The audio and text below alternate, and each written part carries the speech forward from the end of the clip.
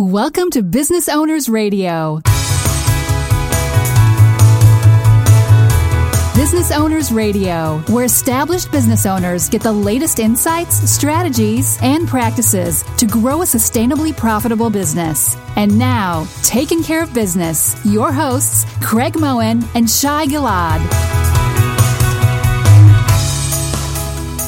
And welcome to Business Owners Radio, episode 24. In today's show, we'll be talking with Dr. Ron Friedman, author of the best-selling book, The Best Place to Work, The Art and Science of Creating an Extraordinary Workplace. Ron is going to be telling us about how advances in behavioral sciences have an extensive effect in the workplace. Good morning, Shai. Good morning, Craig. How are you this morning? It's a great morning, man. I had a wonderful weekend and feeling good. Got a question for you. Go ahead. What's your question? Where do you do your best work? And here's some choices, like, are you an open office plan kind of guy, or are you a closed office guy, or a cube guy, or are you one of these free-range guys going to the cube, coffee shop, park, gym, stuff like that? The answer in a weird way is almost all of the above. It sort of depends on the kind of work that I'm doing. Mm-hmm. So I guess I would say maybe a free-range person. You know, if it's something intense that I need to concentrate on, sometimes I do really good work in a closed space, whether it's an office or just a room where I'm by myself. On the other hand, I can plug in at a coffee shop and plug in my headphones and zone out for a few hours and really crank out a lot of really good work as well. So sort of depends on my mood. The other thing I would say is that in an office environment and running my last company, I never really had an office of my own there, because the time that I spent there, I wanted to spend working with the other people. That was the whole purpose of going into the physical office space, as far as I was concerned, was either to meet with people, provide leadership or insight, or find out what's going on. Sure. Yeah. Depending on what your task was or what you're trying to accomplish. Yeah, I think everybody laughs. Even today when I go by ProJet, they laugh at me because they're always kicking me out of one of the conference rooms. So I try not to bother them too much. You have a nomadic workspace style, right? Yeah, I mean, I just try not to be too big of a distraction because they're all doing such great work. And so a lot of times the goal is just to stay out of their way. That's great. Yeah, there's that physical side of the workspace, and everybody's different. And what works for one might not work for the other, but then there's that work climate, the people side of it. And I was doing some research and came across a study that was done by the University of Wisconsin. I have to mention the University of Wisconsin, one of my alma maters, since you always bring up Georgetown, which is a great school too. So, go Badgers. Go Badgers. There you go. So this study was kind of interesting.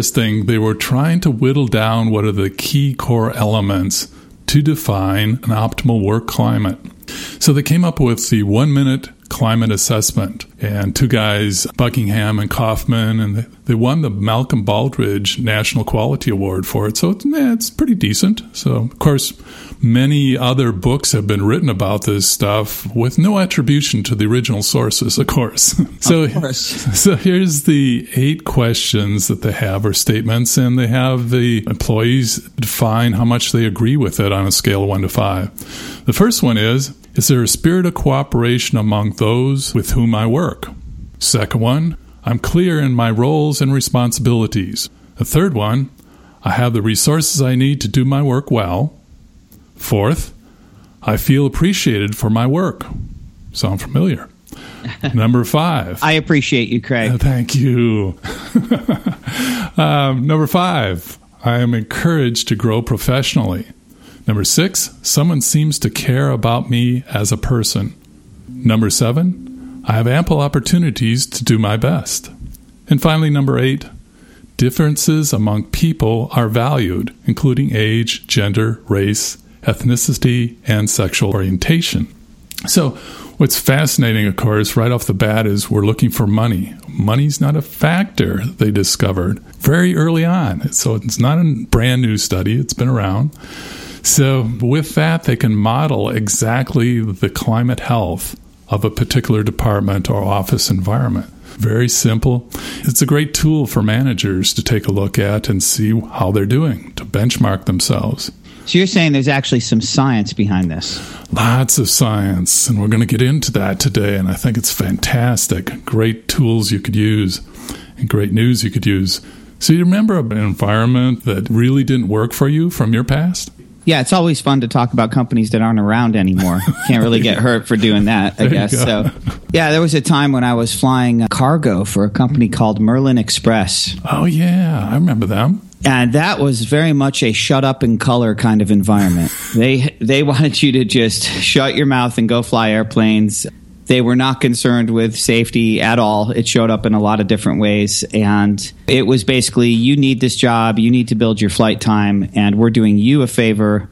And it was like minimum wage and 12-hour days, 6 days a week. And they would cut corners. I mean, it was awful. I was just glad that I survived that time and got a little bit of experience and got out. People were just like the Walking Dead there. You're making that trade-off between, it's not the best, but it's going to give me that time and grade. It's going to give me experience. It's going to give me something for my resume. In your case, flight hours, which you needed to grow. And, you pay a price, but you really learn what you don't like and what you're not going to put up with in the future. So. You learn the most from the places you don't like working at, and you learn the most from the people you don't like working with. I mean, it's hard. First of all, you realize that you have to make some choices about what you're doing with your life when you're in the moment, when you're in those situations. On the other hand, that discomfort, like most discomfort, you need to pay attention to it, because that's where you can really learn about how to behave, more importantly, how not to behave. I agree. And so today we have someone who has studied the best places to work and how to create one.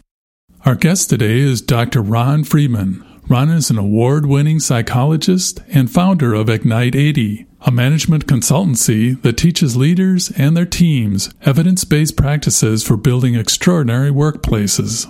A human motivation expert, Ron has authored multiple book chapters and academic articles on the science of achievement, creativity, and happiness. Prior to launching Ignite 80, Ron has served on the faculty of University of Rochester, Nazareth College, and Hobart and William Smith Colleges. Popular accounts of Ron's research have appeared on NPR and dozens of newspapers and magazines, along with contributing to the blogs of Fast Company, Forbes, and Psychology Today. Good morning, Ron, and welcome to Business Owners Radio. Thanks for having me. It's great to have you on our show today. Ron, you've written an in-depth book. It's one of those books that hooks you into binge reading, and you're a psychologist. What inspired you to write a book about the workplace? Well, the short answer is my personal experience. So I spent years as a professor, and then I decided, you know what? The reason I got into academics is because I like learning new things, and I wasn't learning enough new things within academics. So I decided I'm going to go off into the corporate world.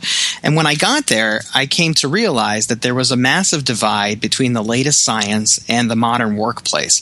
So things that psychologists take for granted about the factors that lead people to be more engaged, more motivated, more passionate, more creative, all these things that we know work aren't being applied at most organizations. And so I wrote this book. It's called The Best Place to Work, and it takes over 1,000 academic studies and translates them into plain English so that anyone, regardless of whether they're a CEO or an entry-level employee, can apply the latest research to elevate their performance at work. And you say there's science in building an extraordinary workplace. What does the research say we need to be happy at work?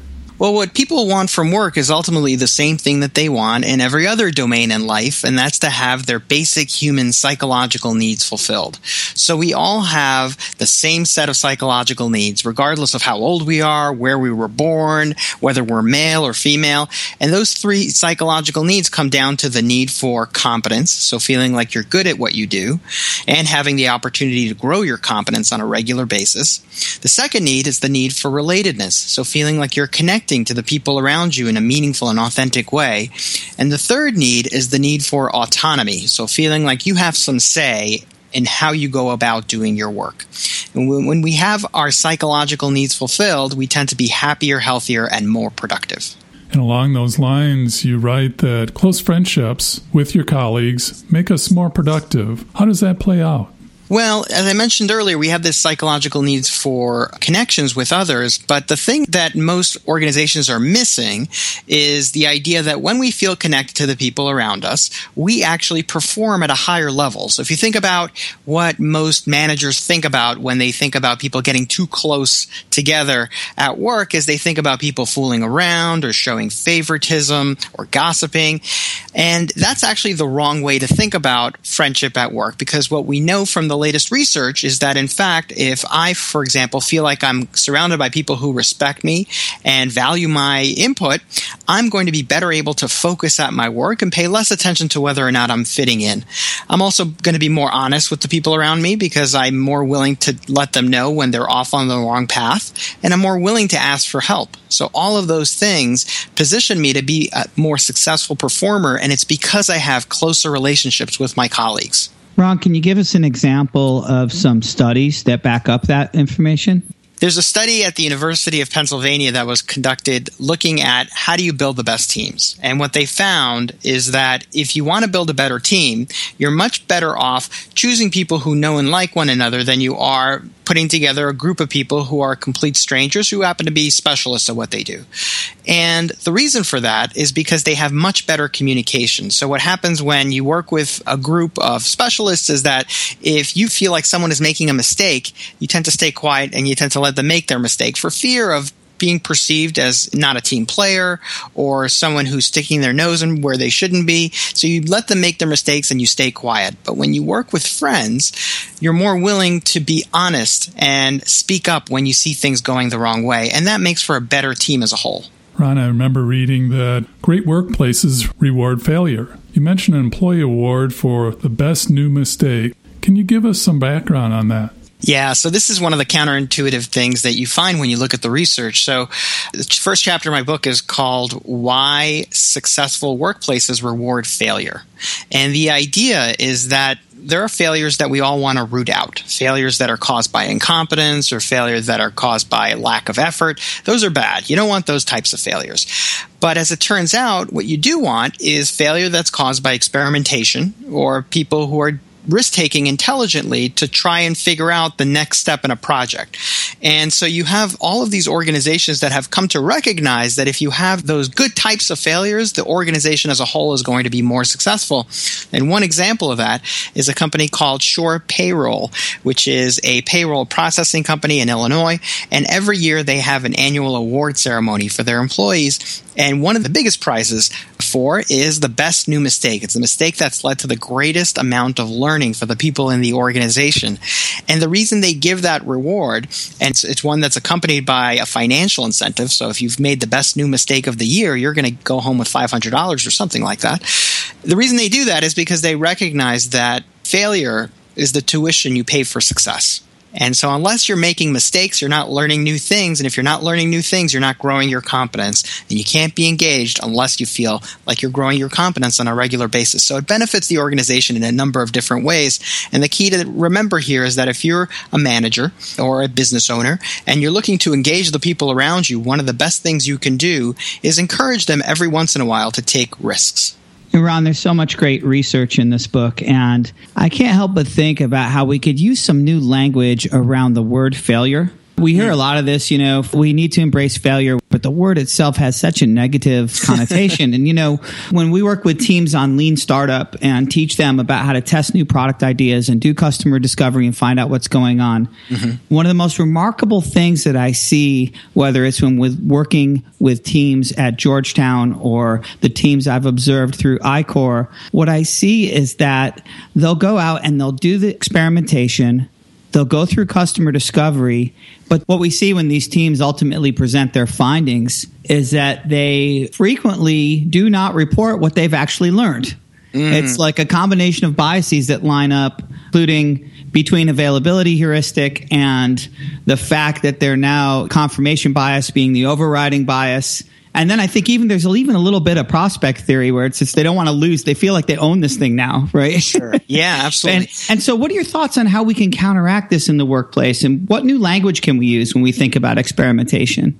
It's a great question. I haven't given enough thought probably to answer it intelligently in terms of what new language we need. In the case of these entrepreneurs, I would argue that they shouldn't be doing their own research. And, it's one of those instances where it's painful to come back and report that you have made a mistake. And often it's even hard to hear it. So I don't think that they're hearing it and ignoring it. I think they're not hearing it. And that's why I think you need an objective researcher to tell you this is what we heard here. Very much like you're a leadership consultant, so you know this when people do 360s. They don't go off and write their own survey and then come back and synthesize the results. They have somebody else interpret it for them. I think there's value to having that objective individual synthesizing all the information. But that said, I think you're making an important point here, which is that maybe failure is not the right word. And maybe rather than saying let's avoid failure, what we should be saying is let's reward risk-taking. Risk-taking sounds more sexy, right? Nobody likes failure, but everybody likes risk-taking. Yeah, absolutely. Rewarding experimentation and pushing the envelope, right? Mm-hmm. As we explore new product ideas. And I think that's why consultants can be very effective for doing just exactly this kind of research when you're an existing business and you're looking to enter new markets or launch new products and services. Yeah, absolutely. And I really do believe that in these instances, it really helps to have that objective third person who is basing their interpretation on previous experience. So when you're an entrepreneur and you've got that one idea and you're really putting all of your time, all of your money behind it, it's hard to hear negative feedback. So you need someone who's going to interpret it in a way that helps you see the opportunity rather than simply the drawbacks. Ron, on the work environment side, we have the power of place, and we've had all these great forms of office space being the bullpens with all the desks. And then I remember the great separate offices, and everybody had their own sanctuary. And then there was this thing called the cubicle, which took over everything. What have we learned over time? Well, we've learned how not to build an office pretty efficiently. It's interesting. The story of the cubicle is one in which the designers set out actually to counteract the impact of those bullpen settings that you've described. So if you've ever watched Mad Men, you know that it used to be the case that you go into a big room and there were just desks and desks and desks stacked closely to one another and nobody had any privacy. So the designer of the cubicle thought, you know what, let me go and create these kind of artificial boundaries where people can have a space that they call their own. And in fact, he introduced this idea of giving people multiple desks to work on. So you had your private space, and then you had a stand-up desk, you had a sit-down desk, you had all of these different kind of customizable spaces. And that idea ended up being co-opted by organizations in order to cram more people into less space. And so what we now have is an environment on the one hand with a cubicle where you're constantly distracted, not necessarily visually, but because of all the noise around you. It makes it very difficult to concentrate. And then on the other extreme, you've got open space offices where there are no walls. And that's very difficult in order to get work done. What ends up happening is people end up coming in early or staying late or working over the weekend. And so we've built organizations that really are not ideal from the perspective of allowing people to do focused work. And so what I argue in the book is rather than offering people open office or a cubicle, we can learn a lot from the college environment. And what do they have at the college environment is they offer people a variety of spaces, and it's up to the individual to identify the space in which they'd like to do their work. So what I'm arguing here is give people a space that they can customize and keep for themselves, and then also offer a variety of rooms where if you need to go do focus work, you can go to the office library. And if you need a space where you can collaborate with others, perhaps there's a lunch area where you have organizations that are learning from cafes like Starbucks, where it's actually a welcome space where you feel like you should be there, rather than what happens at most organizations, which is if you want to have collaborative environments, you have to reserve a conference room. And that makes it very difficult to have those spontaneous conversations. And so my argument in the book is that we can create offices fairly inexpensively that offer people a variety of spaces so that they can choose where they'd like to work in order to be at their most effective. Ron, I remember in the book you had some really interesting statistics regarding even having a window available for people. Yeah, it's fascinating. This is one of the more surprising findings that I came across when writing The Best Place to Work, is that we're impacted by daylight in ways that we're not consciously aware of, but it impacts our performance. And so you can actually predict without talking to anyone in an organization how satisfied people are working in a particular office by the amount of sunlight pouring in to their office space. And it's because sunlight is healthy for us. And so we're around daylight, our body starts producing more serotonin, which puts us in a good mood. It starts producing more melatonin, which allows us to sleep better at night. And all of these things impact our performance and our satisfaction with our job. And along those lines of satisfaction, I know employee engagement and some of the statistics that you quote in the book regarding employee engagement being at an all-time low. What are some of the factors involved here? Well, so if you look at the latest statistics, over 80% of employees are dissatisfied with their jobs around the globe. 80% are not fully engaged. And those numbers are really striking, right? 4 out of 5 people go into work every day not feeling like they're meeting their full potential. And I think the reason for that is because we have this massive divide between what actually works, the science, and what most organizations do. And so we've ended up inheriting an office environment that really was transplanted from the factory setting. So what do? We invite people to come in at work. We want them at their desks from 8 until 5 o'clock. We have them man their station like they would have had to do in a factory environment, where we now live in an environment that's completely divorced from those types of settings. So if you want to be productive, it's not really about how many hours you're spending in front of a computer, because the reality is we all carry around an office with us in our pocket in the form of a smartphone. So we're working all the time. And unless we create environments that allow people to manage their energy and their attention more effectively, we're just not going to get people fully engaged. So how do business owners overcome this? Because a lot of business owners did grow up in that kind of environment, and they're just replicating what they think they know. Yeah. So where does a business owner start if they really want to improve and evolve their workspace? Well, the first thing I think is critical to acknowledge is that we can't work effectively all the time. And so if you are spending the majority of your waking hours in front of a screen of any kind, you're just not going to be performing at your best. And so our energy levels fluctuate over the course of the day, and we need to acknowledge that.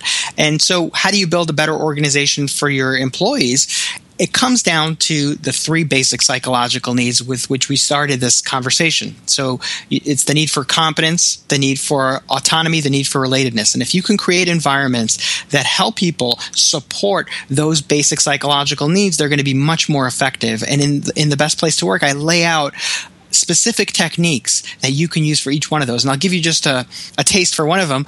And it's an inexpensive technique that any organization can do. We talked about the need for close relationships between you and the people around you. So how do you make that happen? Well, one of the things the science tells us is that people tend to like each other when they know what they each have in common. So if you and I are working together on a project, Shai, and we want to develop a close relationship, knowing, for example, that you grew up in Utica and I live in Rochester, that's a basis for some type of similarity. We know we both have a connection to upstate New York.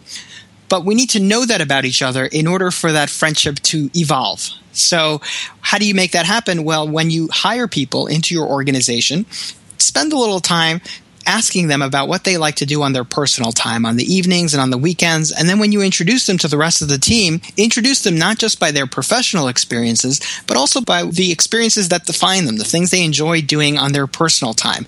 That creates opportunities for them to have conversations before a conference call or when they're on a business trip together that form the foundation for close relationships. And as we know, that's one of the key needs. And so if you feel connected to the people around you, you're going to be much more engaged in the work that you do. I love that, and it is so doable. And the leader can really set this tone, even in their one-on-one meetings with their employees, just by trying to be more relatable and trying to get them to know more about them as people. Exactly. That's exactly right. And, we think about the workplace as being separate from our personal lives, but the reality is we spend most of our lives in the workplace. And so if you want to create experiences that help people connect to one another, you really need to model that behavior first. And just thinking, if I knew ahead of time the psychological anguish that you had suffered growing up near the Buffalo Bills like I did, it would probably explain why you went into psychology in the first place. Touche on number one. Number two, I didn't grow up here. I grew up in Brooklyn, but I've had the Mets, so I can relate. Oh, yeah, equally painful. Exactly. Ron, you write that our brain sabotages us when we're interviewing job candidates. Can you give us some examples?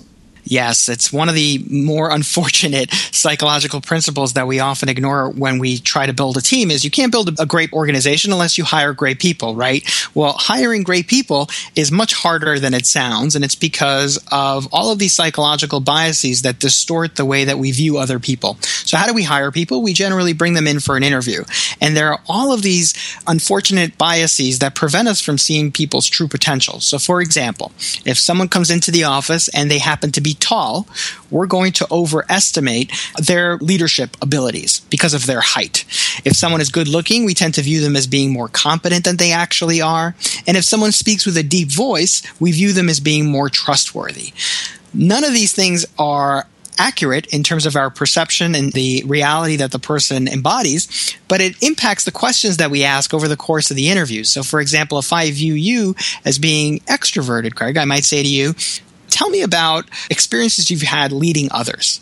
And if I view you as being introverted, I might ask you a slightly different question. I might say, are you comfortable being in front of large groups? And both of those kind of get at the same information, but because of the way they've been phrased, they're going to impact the answers that you give me. So my initial impressions of who you are and your abilities impacts the questions I ask you, and that leads you to answer differently, confirming my initial impressions. So a much better approach than starting with an interview. By all means, have an interview, but do it at the end of the process. What you really want to do is get a work sample first and foremost. Have the person, pay the person if you need to do a particular job for you so that you can evaluate their performance on an actual task that they're going to be doing on a regular basis rather than that in-person interview. I understand. You write that Employee of the Month awards will make employees less motivated at work. Why is that? Yeah, it's an unfortunate instance in which we try to acknowledge people's high level of performance. But what ends up happening, especially if you have a small business, is if you have an award that recognizes one person, you're going to have a team of, let's say you have 100 people on your team, 99 people are going to go off feeling like this month's efforts weren't recognized. And so rather than pitting people against one another for appreciation from people at the top, much better to create a culture where people are recognizing one another at the same level. So what you want to do as a leader is model the behaviors. For example, at the beginning of every meeting, choose one person who's done something really well and start off by recognizing that person. And if you do that enough, you'll see other people in the organization mimicking that behavior because we have a mind that's primed to mimic one another. And so we pay especially close attention to the people at the top. If we see the people at the top are recognizing other people all the time, we're going to do that as well. And that is a much more effective way of keeping everyone motivated. Yeah, I love your book and the depth that it goes into, and it's just really packed, and it's a great digest to have on everybody's desk. Looking forward, what will the workplace look like in the next 10 years? Well, I think we're going to get much better at applying the latest research to the way that we work. So we have information that can help us elevate the performance of every single person in our organization. We just need to start putting that to use. And that's, the purpose of writing The Best Place to Work. I think on an individual basis, I think we're going to get better at applying some of those principles to ourselves. So as I mentioned earlier, we have fluctuations in our energy levels. We're much better, for the most part, early in the day, much worse later in the day. So what the research tells us is that I said much worse from a perspective of paying attention to details. But as it turns out, you have better creative insights when you're not quite as effective at looking at details. So if you use your mornings for doing your focused work and then use your evenings or your afternoons for creative work, you're going to be much more impactful because now you're aligning the work that you're doing to your energy levels. And I think we're going to get much better at applying that on a societal level in the years to come. Fantastic. Well, thank you for joining us today, Ron. Oh, it's been my pleasure. Thank you so much, Craig. We really enjoyed our time with you today. Is there anything else you would like to share with our listeners? Well, for anyone interested in sampling The Best Place to Work, you can actually download the first chapter free at thebestplacetoworkbook.com. And you can also visit me at Ignite 80. That's Ignite and the number 80. And the reason my company is called Ignite 80 is because, as we discussed, over 80% of employees worldwide are not fully engaged at work. The mission of Ignite 80 is to reverse that trend by teaching leaders some of these scientific principles that they can use to be more effective. That's great, Ron, and thank you again, and we look forward to chatting with you more in the future. Sounds great, Craig. Our guest today has been Dr. Ron Friedman, award-winning psychologist and author of The Best Place to Work, The Art and Science of Creating an Extraordinary Workplace. You can learn more about Ron and the links to download the first chapter of his book in our show notes at businessownersradio.com. Thank you for joining us on Business Owners Radio. We hope you enjoyed today's show. As always, you can read more about each episode along with links and offers in the show notes on our website, businessownersradio.com. We want to hear your feedback. Please leave comments on this show or suggestions for upcoming episodes. Tell your fellow business owners about the show, and, of course, we would love the stars and comments on iTunes. Till next time, keep taking care of business.